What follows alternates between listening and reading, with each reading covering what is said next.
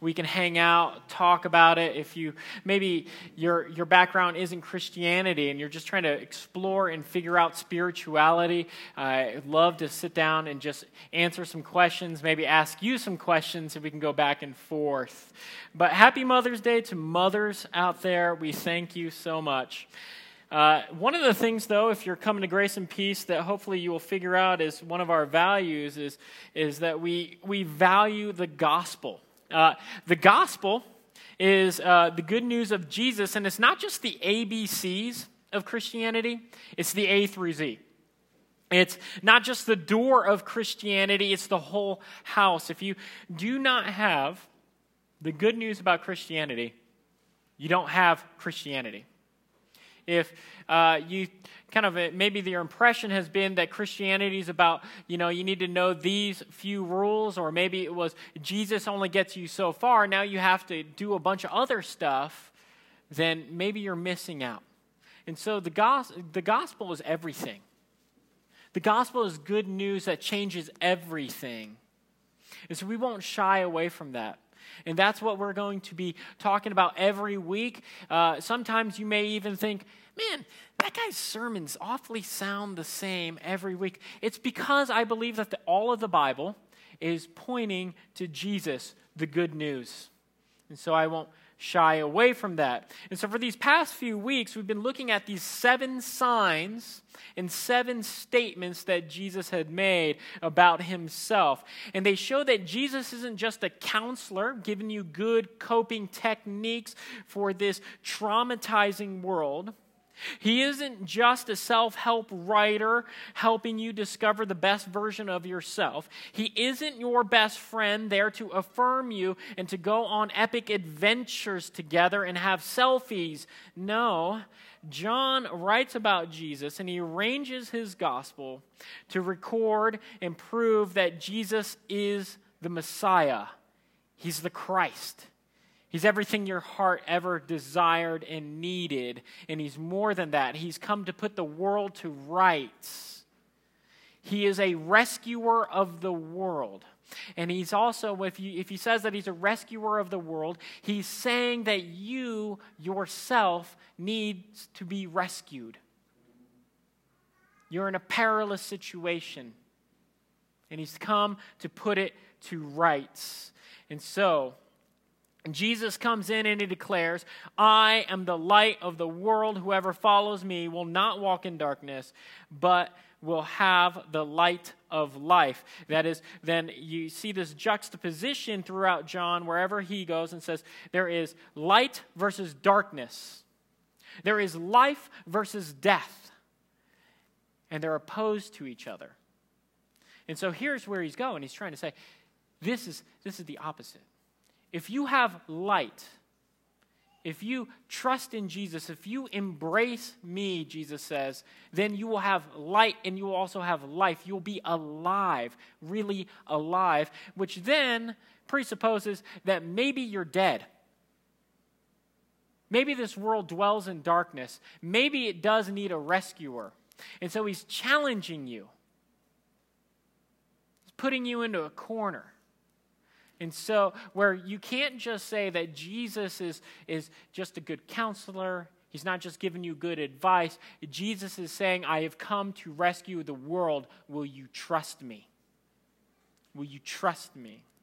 And so, this is very startling. And then you know it's startling because the Pharisees, they're like, whoa, dude, what are you thinking? Saying you're the light of the world. And so they want to know. Their question is, who the heck do you think you are? And I think the Pharisees are asking the right question. Who do you think you are? Maybe we all need to write this. And we need to ask that question. Who do you think you are, Jesus? Who do you think you are? And then listen to what he says. He says, I'm the light of the world. And then this is he begins to explain it. And this reminds me, though, this whole situation reminds me of a particular car trip that I had. My kids are obviously in the back seat. My wife is in the passenger seat. And then you hear someone pipe up in the back, I can't see. It's dark. And I'm like, well, no, duh. The sun has went down. Why? Because I'm not Jesus, and so I'm not polite and nice. And so, like, that's what happens when the sun goes down. And the kid starts going, he's like, no, what do you mean? I can't see. How are we going to get there? How do you know where we're going? I can't see. And I'm like, don't worry. I can see. I've got lights on. They're like, but I don't have any lights on. I can't see. I can't see. And then I ended up piping up and asking this question. Do you trust me? You don't have to see. You don't have to see. Do you trust me? Isn't that a scary position? Can you imagine being one of my kids? Dad, like, I can't see. Dad's like, that's all right. I got it. I can see. What does that have to? What does this have to do? It means that we have to realize, who are we trusting in? What is this person like? Does he have our best interests in mind? How does my child know that I'm not just going to veer off through some guardrail over a cliff into a fiery crash? They have to trust me. They have to trust that I have their best interest in mind. And so when Jesus says, I'm the light of the world, whoever follows me shall not walk in darkness. Shall not walk in darkness. Maybe you won't be able to see the next step in front of you, but you got just enough light. And you trust that Jesus is going to get you there. He's going to bring you to the other side. And that's the question that all of us have. We're wondering, is this Jesus trustworthy? Does he have my best interest in mind? And that's what Jesus is saying. It's like, follow me. So we have these moments. Either we follow Jesus and trust what he has best for us, or we could follow ourselves. And Jesus would say that is just groping in the dark, trying to find your way in the dark, in the desolate desert, in the wilderness. And much of the Christian life is learning how to follow and walk in the light instead of self-reliant groping in the darkness, trying to find our way, like we're trying to find the bathroom in the middle of the night without any night light, and that's what it is. So he says, follow me, I'm the light. And so we got to ask ourselves, who is this person are we following? Is he trustworthy? Can he make the right judgments to get me there? Am I going to trust his judgments or my judgments? And so when Jesus identifies himself as the light of the world, he is identifying himself as what the Jews would understand as Yahweh, the covenant Lord, the God who betrothed himself to them and said, I'm with you, I got you. And he gives himself and says, I'll be with you. I'm going to be present with you. And the way this shows up is when we read in Exodus in chapter 13, he would lead the people out of Egypt in this fiery pillar at night so they could travel and see in darkness and to scare the heck out of the Egyptians. I don't know if, hey, let's go get those people. All right, I'll go do what Pharaoh says. And then suddenly I see a fiery pillar, leading these people. I'm like, nah, they good. I'd be out. I'd be done. And so that was the thing. So people are probably, at this time, in the Exodus community, they're wondering, we're going to follow the fiery pillar. You got us out of Egypt. Or are we going to trust ourselves to make our way in the darkness? And so when Jesus says that he's the light of the world, whoever follows me, he is echoing back, he's evoking this Exodus story, this Exodus narrative. He's saying he is the fiery pillar. Whatever that looks like, whatever that means, he's saying he is the one who's going to bring them out of the wilderness, through all the scary stuff, through all the darkness, through all the difficulty in this world. He's going to deliver them to the other side. That's what he means. So he identifies himself as light, and that is opposed to this darkness. And here's the thing. Whenever you see light and darkness, we have light here, so darkness kind of flees. It kind of pushes its way out. And it's judgment on darkness whenever light comes. And in ancient Near Eastern texts, darkness would always mean judgment. It means judgment. And they were afraid. Cast fear into people. If they were to go out into darkness, that means God is leading us out into darkness. He's going to let us die. We've been judged. But here he is, he's saying, I am the light. And we think about this also spiritually. If we have spiritual light that is opposed to spiritual darkness, and here's the deal. We think about like spiritual darkness, oftentimes we think about like, oh, it's probably someone selling drugs on a corner or doing something secretive on their computer. But what if darkness is even deeper than that and scarier than that? What if darkness is actually your good deeds too? All your goodness. All this kind of self-righteous building up of my own little resume to try and prove myself to God and say, I'm acceptable because I do X, Y, and Z. What if that is spiritual darkness too? And Jesus comes to shine a light on that and says it's not good enough. Not good enough. God in his word is identified as light. It says in Psalm 119, your word is a light unto my path and a lamp unto my feet. We follow him through darkness. We may not get it. It may not look practical. It may be difficult, but we follow him. Jesus also in this text, he will identify himself as this end-time servant, which when we think about light and the way it does something, light exposes darkness, doesn't it? It shows dark deeds. So what's happening is he's exposing them to judgment. And if Jesus says that he's the light of the world, it also means that he is the judge. And it ought to make us quake a little bit. And he identifies himself as this end-time judge that they were waiting for in Isaiah. So his light reveals, his light leads to life, but his life will also consume like a fire. It'll consume all the evil. And it'll purify every one of us.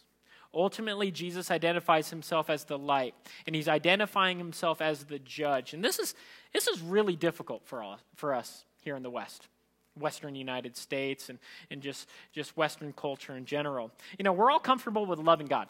Everyone comfortable with loving God? God's loving. And real comfortable with that. But, we're even comfortable with a God, he's going to judge those guys, those bad people. But what about ourselves? It gets real uncomfortable when you start to think about your life and what is God going to judge about yourself, doesn't it? You start to sweat a little bit. You start to remember like that one thing I did, oh crud. Or what if God knows this about me? You start to sweat about it. But there we are, and what we do is, and you know this, everyone here, we like to judge other people. Why? Because it gives us this verdict that we want. It allows us to say to ourselves, I'm okay. I'm better than so-and-so. I'm better than that terrible driver out there. I'm better than those people on Twitter who cast judgments on everybody else, but at the same time, I'm casting judgment on them. Guess what? If you're following the light, that exposes darkness too. And it's troubling. It's difficult. I once heard it said by a woman who we celebrate today. She's my wife, and she Mother's Day, and she once said, if there is no God in the world, what hope is there for all the darkness and injustice in this world? But if there is a God, what hope is there for all the darkness and injustice in my heart?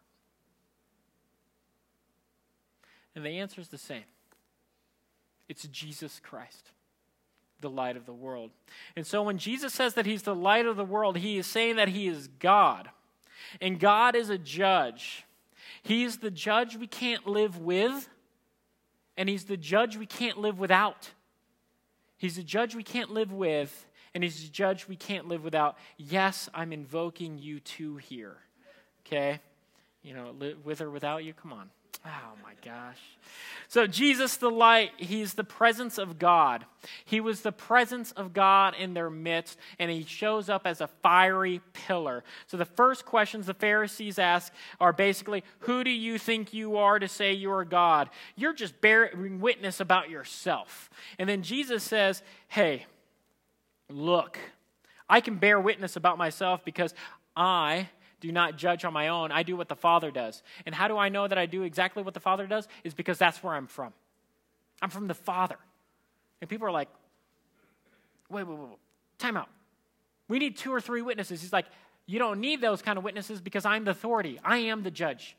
You judge based on the flesh, with perceptions with your eyes. That's what you judge with. And everyone here, we judge the same way, don't we? You know, we judge according to the flesh. But Jesus says, and this is really interesting, if you go down to chapter 8, verses 24 and 28, he'll say this little phrase. He says, I am he. I am he. You know, here's the difficulty.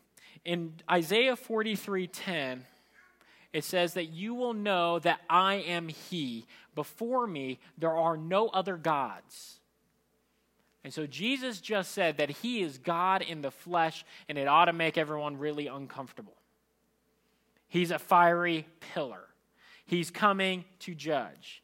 He says, you judge this way. But then he says this strange thing. He says, I judge no one. What in the world does that mean? I judge no one.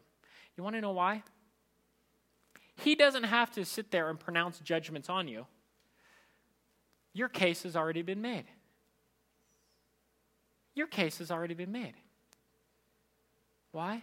Because all of our deeds, whether good or bad, are all done in darkness. And they're all exposed. Try and win your approval before God, and you will be exposed. It's not good enough. He says you judge according to the flesh. If you think about these Pharisees, the Pharisees believed that when God came back and visited his people, they were going to be vindicated because they followed the law, because they followed Torah. Those are the good people. Boom. He's going to love me because of all the wonderful things I did. And then he's going to destroy those nasty Romans and all those evildoers. But Jesus shows up because God in the flesh, and he says, you're only doing dark deeds. I have much to judge about you, is what he ends up saying. I have much to judge about you. You've already been judged. You know, we're similar today. And here's the thing. You know, we want to be vindicated. We want to be vindicated, but here today, the thing that we do is something called moralistic therapeutic deism. A sociologist named Christian Smith says we pass this religion on to our kids pretty easily. Moralistic meaning God basically wants you just to be good. That's the view of the world. Just be good enough. Just a little bit good enough, and tip the scales in your favor. Everyone could be a good person. And then it's therapeutic. So God is also there to make you feel good whenever you're blue and sad. And then he's there to pray for you. And that's basically, and it's deism. He's not really involved in the day-to-day. In the end, the scales will be in your favor. That's the religion of this world, as Christian Smith says. You know, but Jesus would say to them and to us, you will die in your sins. You'll die in your sins. The verdict has been cast. The gavel has been hit. You're guilty. You've been living in darkness. He says, I have much to say about you and much to judge, talking to the Pharisees. You know, we are all validated or condemned. We're all validated or condemned. And Jesus just basically said, everybody stands condemned unless they're in the light. You know, here's the thing. When light is shined into our life, imagine if everything about you was known to the person sitting next to you. Imagine if it was all confessed. You'd have to say it doesn't add up. You would feel unbearably naked and afraid, wouldn't you? At least I would.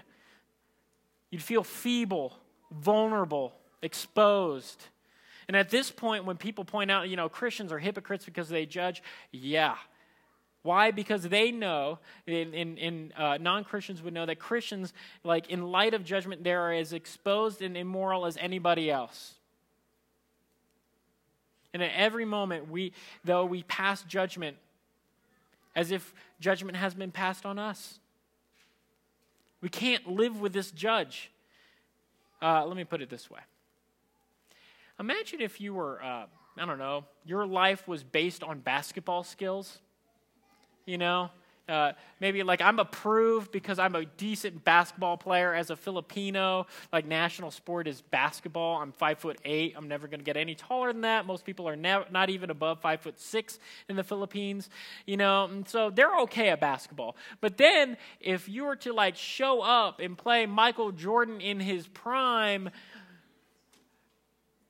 you're going to be exposed, aren't you? Your skills aren't going to matter that much. And here's the deal. Like, think about it in school. Maybe you did really good at homeschool. And you got all A's. Good job. But then you show up to Harvard one day, and what happens? You're going to be undone. Why? Because there's going to be someone smarter than you. You're exposed. And so when God shows up, all your morality and immorality is exposed. It's not good enough. Imagine living in comparison to Jesus. You have to live in light of him. And if it was just based on your performance, guess what? You're damned. All your flaws will come out. And this is the strange thing about the mystery of love, though. How could someone know everything about you and still love you and still be committed to you? And God says, I'm still committed to you. This next week, I'll be married for 14 years. My wife knows more about me than anyone else. Yeah, congratulate her. God is definitely present with her. And so, here's the thing. She knows everything about me. And so still I wonder, how in the world can she stick with me? Judgment has come in. She knows everything. And every time I look at her and see her love and grace toward me, it reminds me of God's love toward us and toward me. How in the world? I am judged every time I have to look at myself in the mirror and ask myself, am I worthy of that kind of love? It's not because of my morality. God loves you because he loves you. And that makes you worthy. I've been living life as a pastor I've been in ministry for about 13 years. And so whenever anyone asks me, what do you do? I'm always really afraid. I'm all like, I'm a pastor. And then the strangest thing happens. They automatically feel judged. Do you want to know how I know they feel judged? Because they say strange things. This is what happens. They're like, one time I helped at the Springs Rescue and I volunteer a lot. I'm like, is this a confessional booth? Like, okay. Because notice that instinct. Somehow, it feels like the presence of God had showed up in the room, and then what is our first thing to do? We want to confess. We want to say, approve of me. God shows up and we can't even live with that presence. We can't live with that judge. So what do we do? What do we do? We've got to be very careful about how we judge others. When we judge others, does it demonstrate a trust and love in Jesus' judgment on us? Jesus shows up into your life because he loves you and he sticks with you and he dies for you. Not because you got it all together or because you're more moral than the person that you live next to. If he was to pass that judgment, the judgment you hold everyone else to, the same judgment on you, you'd condemn yourself. Be careful about how you're justified in your parenting. Are you holding your kids to some kind of strange standard? Or are you just loving them? Look at the way you work. Are you looking for your work to justify you? To make you a somebody? To make you valid? Or is work just a wonderful, pleasurable thing to do for love of your neighbor? Is it that? What about our romantic lives? Trying to vindicate yourself based on your romantic life? That I'm an agreeable person. Someone should love me. Or we put ourselves out on there on like our Match profile, and we've got this great epic life, like judge me worthy. Can you imagine, though, living every day in every part of your life like that? One, you'll be exhausted of trying to perform. And two, everyone else around you will be exhausted as well, trying to live up to your standards of judgment. But if Christianity is true, if Jesus did die for you, the verdict on your life is in. You're lovable. You're loved. You're free from performance. You don't have to live up to other people. Imagine, though, that maybe, the atheist or the non-Christian is right, though, that there is no judge. Imagine if that was true, that there is no judge. Then why are we always playing around trying to get the positive verdict? You will never get a positive verdict. There is no positive verdict if there is no judge. But yet we always live as if we need a positive verdict on our life. We're always asking everybody, approve of me, justify me, validate me, vindicate my life, make it mean something. But if in the end there's all silence, no judge, no vindication, what is this life for? And it's just silence. And that should be immensely unsettling. If maybe that's your situation, you have these strong objections to Christianity, you have these strong doubts. Here's the question. Maybe you need to question your premises again, that there is no judge. Because deep down, we all want to be vindicated. So he's the judge we can't live with, but he's also the judge you can't live without. This light, it's fiery judgment. It exposes. It allows you to see things as they are. This light is like, as Johnny Cash has said, God's presence, it is love. And so Johnny Cash is right. Love is a fiery ring. It burns. It consumes everyone in it. The fiery pillar in the desert was God demonstrating that he was going to light the way, that he was going to deliver them.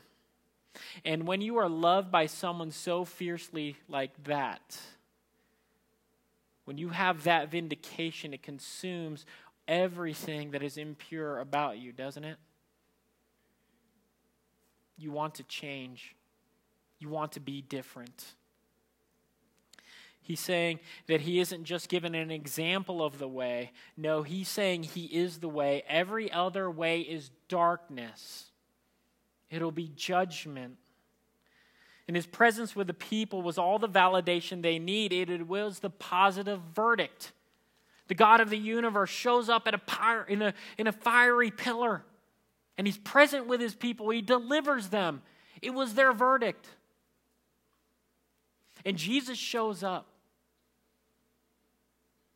And he says, I am the light of the world. Follow me. Follow me. I am the positive verdict that you need. I'm everything you need. I'm the one who's going to love you so deeply that it's going to change everything that you're fearful of telling everyone about. You can confess. You don't have to hide and live in shame, because he is going to stick with you and he commits himself to you. Isaiah 52:13 opens up one of the most beautiful parts of Scripture, and it says, behold, my servant shall act wisely. He shall be high and lifted up and shall be exalted. Later in the text, Jesus says, when you lift up the Son of Man, you will know that I am he, or that I am.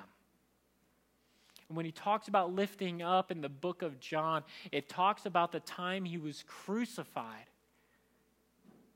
And you will confess that surely this is God. Because who loves like that? Who could have the capital to love you like that? To give himself wholly, to be ripped apart, to be hung on a cross, to have nails driven through his wrists and his feet. The word excruciating comes from the word crucifixion, excruciatas. And he gives himself fully in love for you. He allows himself to be ripped apart. And so here it is. He's saying, this is the judgment. I'm sticking with you.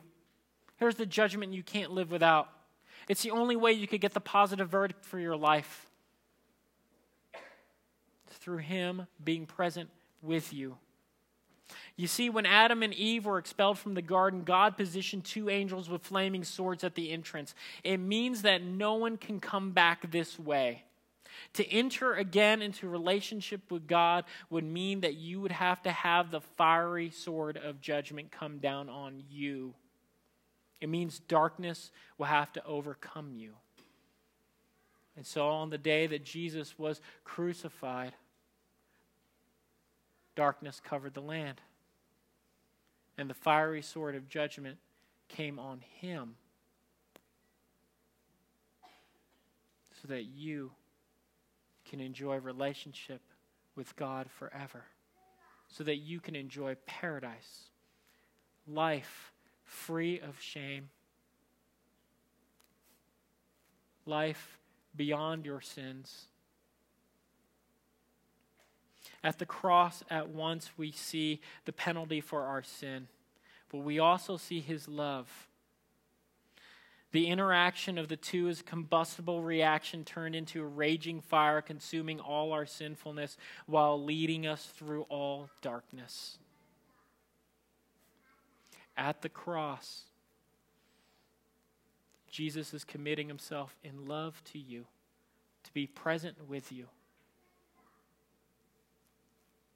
All we have to do is follow him, turn from our darkness. That's what the Christian life is about. Let us pray.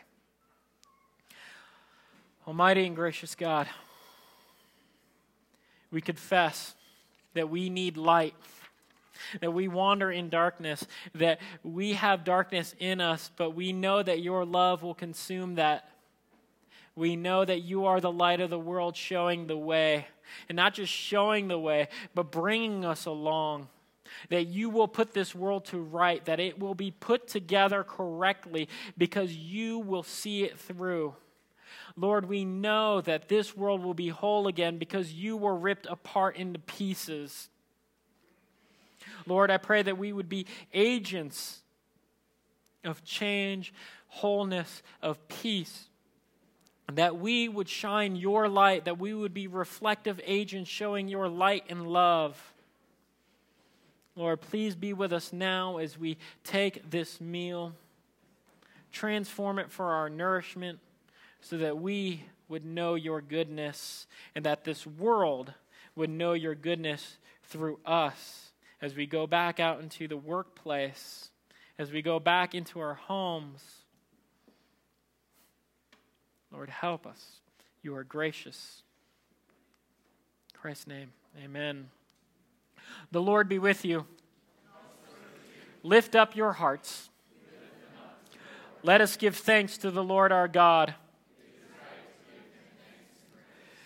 It is first, it's my privilege to welcome you to the table. To not just the table of the Presbyterian Church of America and not to the table of grace and peace, but this is the table of the Lord, and you are welcome to him. If you confess your sins, if you say that I've walked in darkness, but you need him, the light, the true light, then this meal is for you. And so what we do is we will come forward. So these front rows will come to these kind of like center aisles right here. And you'll come and take bread. You'll eat it. And you'll come and take, on the outside is grape juice, and on the inside is wine. You come take and drink. And there is gluten-free bread up here, and there's people on the ends to pray. One will be Jeannie, the other will be Carissa. I forgot to tell her about that. Congratulations. And there's people to come and pray for you. So maybe if you're a child, especially for children, let them pray for your children that they would come to faith and embrace Jesus. You know, maybe if you're just going through some hardships, just pray. Let them pray for you. But this is a table of those who would confess and say that they need Jesus the way they would need food. They need Jesus more than food. You need Jesus more than drink. Because otherwise it's darkness. If that's your confession, then we invite you to come. If that is not what you confess, if you're trying to live, if you have got some strong objections, strong doubts, we understand. You can come, ask me some questions afterward, but this is a table to be taken in faith. We don't want you to do anything inauthentic to where you are in your walk. Just observe, watch the people do it. It's okay. And so this is a table in faith, so let us proclaim the mystery of faith. Christ has died. Christ has risen. Christ will come again. On the night that Jesus was betrayed, after he'd given thanks, he took bread and he broke it. And he said, "This is my body, which is broken for you. Take of it and eat." Likewise, after supper was ended, Jesus took the cup and said, "This cup is the new covenant in my blood. Take of it as often as you do. Drink of it in remembrance of me. For as often as we eat this bread and we drink from this cup, we proclaim his death on our behalf until he comes again." Let us pray. Our gracious and loving God, I pray as we take and eat that you would nourish our faith, that you would cause us to confess our need for you, and that you would empower us as we go out to make you known to all the world. In Jesus' name, amen.